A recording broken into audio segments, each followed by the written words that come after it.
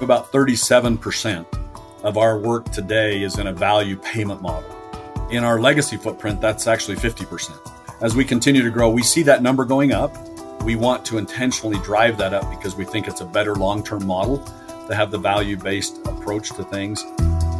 That was Rob Allen talking about Intermountain Health's commitment to value-based care. Allen took over as CEO of the Salt Lake City-based health system in the winter of 2022. He's been with Intermountain for nearly 3 decades, serving in a number of leadership positions, most recently as Chief Operating Officer. And during that career journey, Allen has touched every aspect of Intermountain's operations. In this podcast, with Oliver Wyman's Dan Schellenbarger, Allen shares insights on how Intermountain is working to further align incentives across multiple stakeholders, including payers, employers, clinicians, and consumers. They also explore Intermountain's efforts to rein in costs through efforts like its support of the generic drug manufacturer Civica Rx and expanding access to care in rural communities. The Oliver Wyman Health Podcast is brought to you by the global management consulting firm Oliver Wyman. For more insights on the business of transforming healthcare, visit our online publication, health.oliverwyman.com.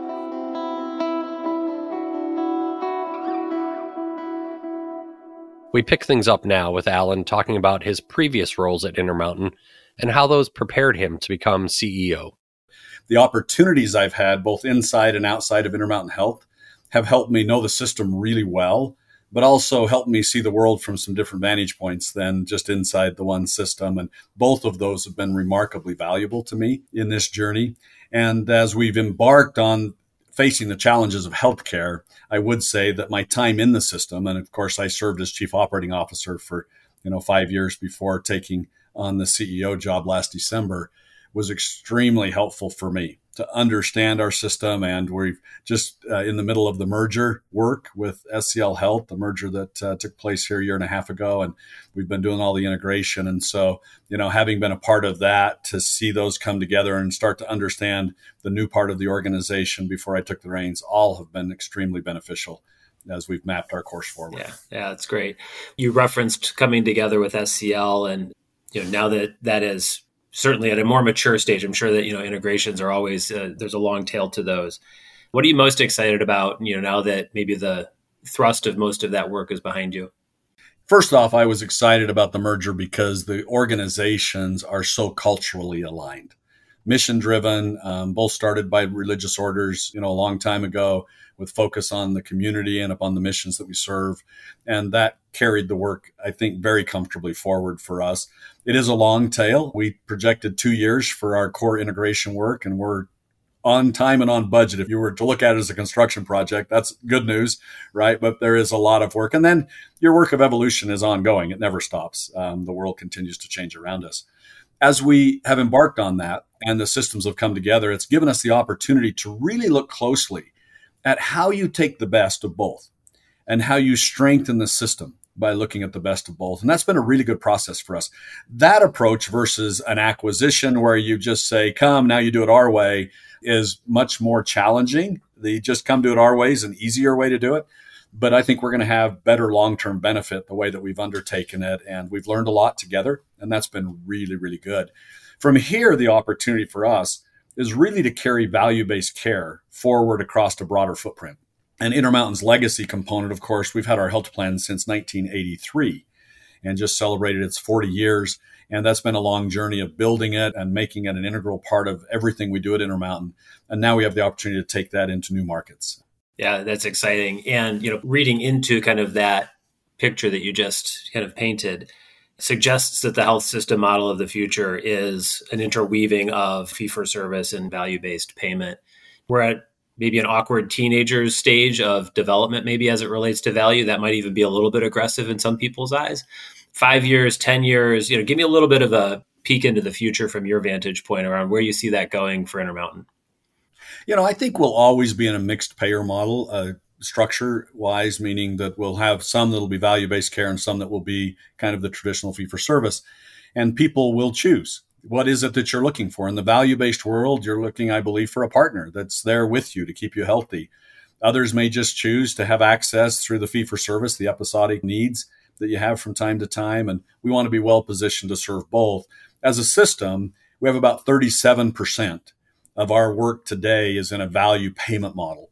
In our legacy footprint, that's actually 50% for us. So as we continue to grow, we see that number going up. We want to intentionally drive that up because we think it's a better long-term model to have the value-based approach to things.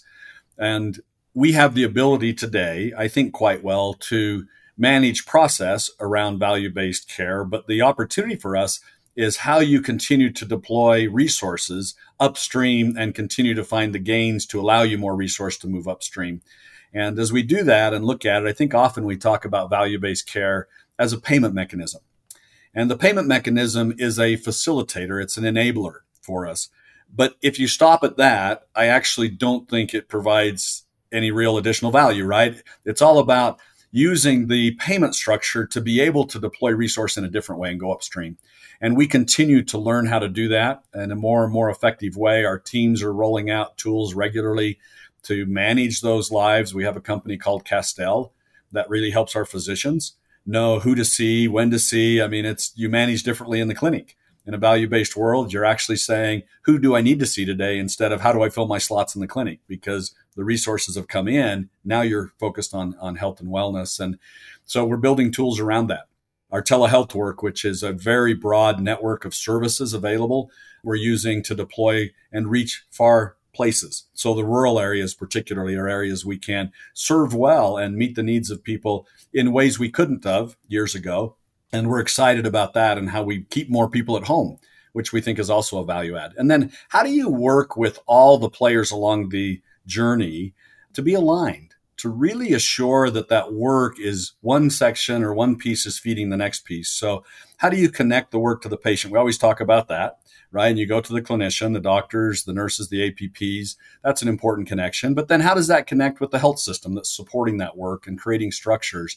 How does that then connect with the payer who's managing this whole process, that the buyers, be it the government or the employer or an individual, are purchasing, and they're looking for someone to manage that. And that's a really important part of that journey as well. And that ultimately comes back to the individual that's being insured or provided the benefit coverage for. And that alignment through that process is a powerfully important part of the work we do and need to do. And we're spending a lot of energy today looking at how we assure there's alignment. Some of that along the stream we own as an integrated delivery network, but we'll never own it all in that process. And it's really important we have good alignment with our partners so that the patient, the community ultimately benefits from the work that we're doing. Obviously, Intermountain does serve, as you've referenced already, vast rural communities as well. Talk to us a little bit about how you see value extending out to that part of the population. Yeah, the journeys of going upstream really are similar in urban as rural, right? I mean, how you go about it in a community network and what resources in the community are available might be very different, but the concept is the same. And as we bring the system to bear in a community to support it with the telehealth services, with our social determinants of health work, with the health plan, we can impact the rurals, we believe, just like we can the urbans in that process. And one of the key moves for us is keeping people at home. And with telehealth and the system support, we can keep people at home more than they otherwise were able to, because you can get specialists there through telehealth that you couldn't recruit and maintain in a community, is one example. But rural is a big part of our focus. And our 630,000 square miles that we serve in here in the interior West has a lot of rural area. Our networks, we believe, are adding value there, and we'll continue to use the same tools we're developing in the urbans to support this work as we reach to the rurals. It's a complicated environment in which we're trying to move to value. The interests of payers, employers, governments, consumers ultimately are providers. Within that mix of various stakeholders, how do you see that coming together? Do you see that we're making more progress there, or any kind of top of mind needs, primary needs of things that need to change?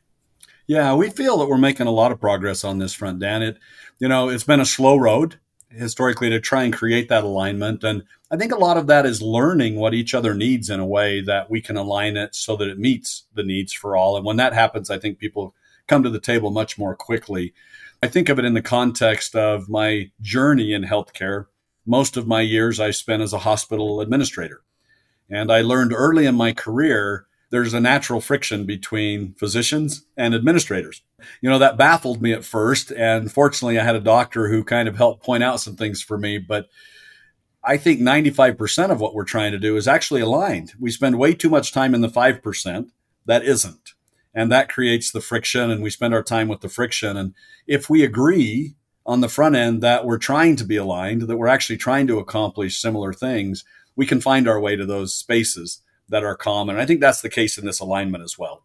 Talk to me a little bit about where you see your providers being today on that journey, right? Because as you said, there's a lot of common alignment. There's a lot of, frankly, doing the right thing, but there's also a lot of inertia in the legacy model. You guys have been at it for a long time. I'm curious how you describe the kind of the mindset of your clinical community. Yeah, first I would say our mission at Intermountain is helping people live the healthiest lives possible. I have never heard anyone in our 64,000 caregivers disagree with that as the right cause and the right thing for us to be focused on.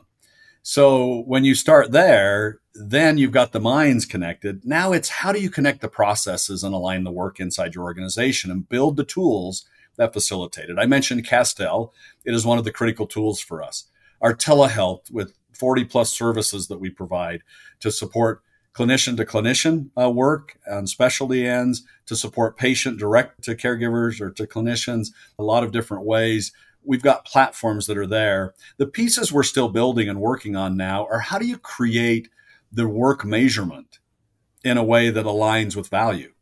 Our traditional accounting systems, you celebrate when you have more patients in beds in a hospital because it's going to help you cover your cost to operate it. And yet if 50% of those patients are value-based patients, that actually isn't the finance equation anymore. And yet we look at it that way. We talk about things still in the traditional models and measure success that way. So it's focusing on how do we give the tools and information to our physicians so that they can manage effectively, and the follow-up reports support them, actually show them the things that are working well and the things that are not working well so that they can continue to evolve their work in the value-based model and recognize their teams for the great things they're doing. And that's an evolution for us. Rob, you spoke a couple of times to other capabilities that you've built, Civica being one of them. Just curious your outlook on, again, kind of how the health system model continues to shift away from obviously being hospital-centric into much more diversified types of businesses and services. Just where are you guys headed on that, and what's your outlook? Well, we continue to look for ways to create simpler access and opportunity for people to get care in the right setting at the right time.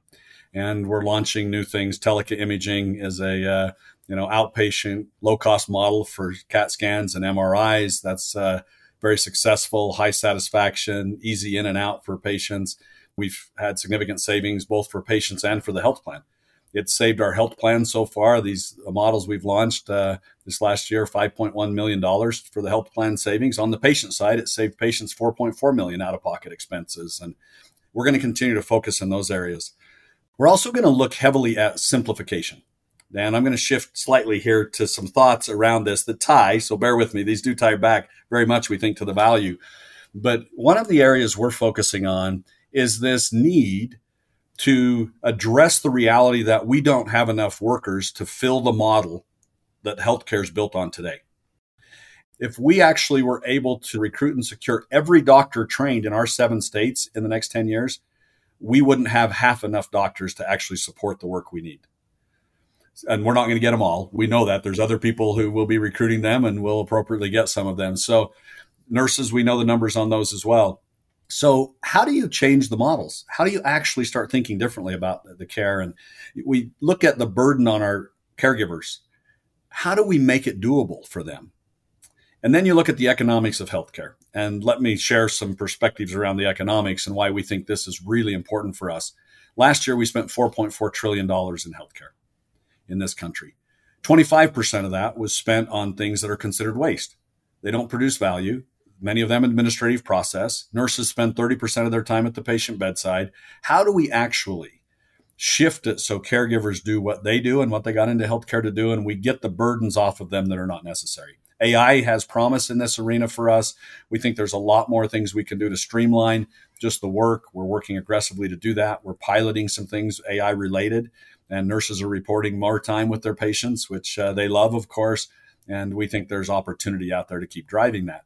There's also another 27% of that $4.4 trillion that was spent on caring for things that are preventable. So you think of value-based care going upstream, that's why it's so important.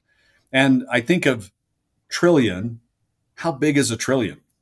You know, when we talk about the opportunity here, I think it's important to recognize what that really means. And, you know, I grew up on a farm in Wyoming, right? We didn't deal in trillions there. So hard for me to wrap my head around. So this was helpful for me, and I'll share it with the listeners. If you were given $1 every second, just continually given $1, in 12 days, you would have $1 million. Just keep that going. How long does it take to get to a trillion? It's 32,000 years to get to a trillion. 32,000 years ago, we were in an ice age. That's the size of a trillion. And we have opportunities to cut 2 trillion out of that 4 trillion and spend based on if we could eliminate the waste and if we could actually prevent things that are preventable. So there's real opportunity there. And the reworking of things, I think we can manage around the staff we can get if we redesign work, and we can certainly make it more simple for them. Then there's the side for the patient or the consumer as we think about partnering. 62% of Americans believe the health system was designed to be confusing. If that doesn't catch our attention as healthcare leaders, I don't know what will. 62% of our communities thinks we sit around and try and figure out how to make it harder for them to get their health services. And we all know that's just the opposite. We're working constantly to improve that. So we have got to streamline it for them as well. So simplification is a major initiative at Intermountain, simplifying for our caregivers and for our patients. And we think the economics actually can follow in a positive way. And it increases our opportunity and value is half of those economics we can gain. So having Select Health and, you know, the integration between the payer and the provider side would seem like it offers an even greater opportunity for that simplification. We are looking at how we align those so that we are doing things as easy, as simple, as streamlined as possible. And we have opportunity there quite a bit, as we do in every area in healthcare with it. But it allows us to trial some things in a more simple way, right? When we talk about how do you manage risk, how do you do those things, we're already managing risk. How do we move risk into the delivery side? And it gives us the opportunity to do that in a less risky way, if I can say that, just because it's already under the umbrella. And so we can test things, see what works, keep moving and evolving it. Rob, thank you. This has been terrific. It's been a pleasure. Thank you for listening to this edition of the Oliver Wyman Health Podcast. The Oliver Wyman Health Podcast is brought to you by the global management consulting firm Oliver Wyman. For more insights on the business of transforming healthcare, visit our online publication, health.oliverwyman.com.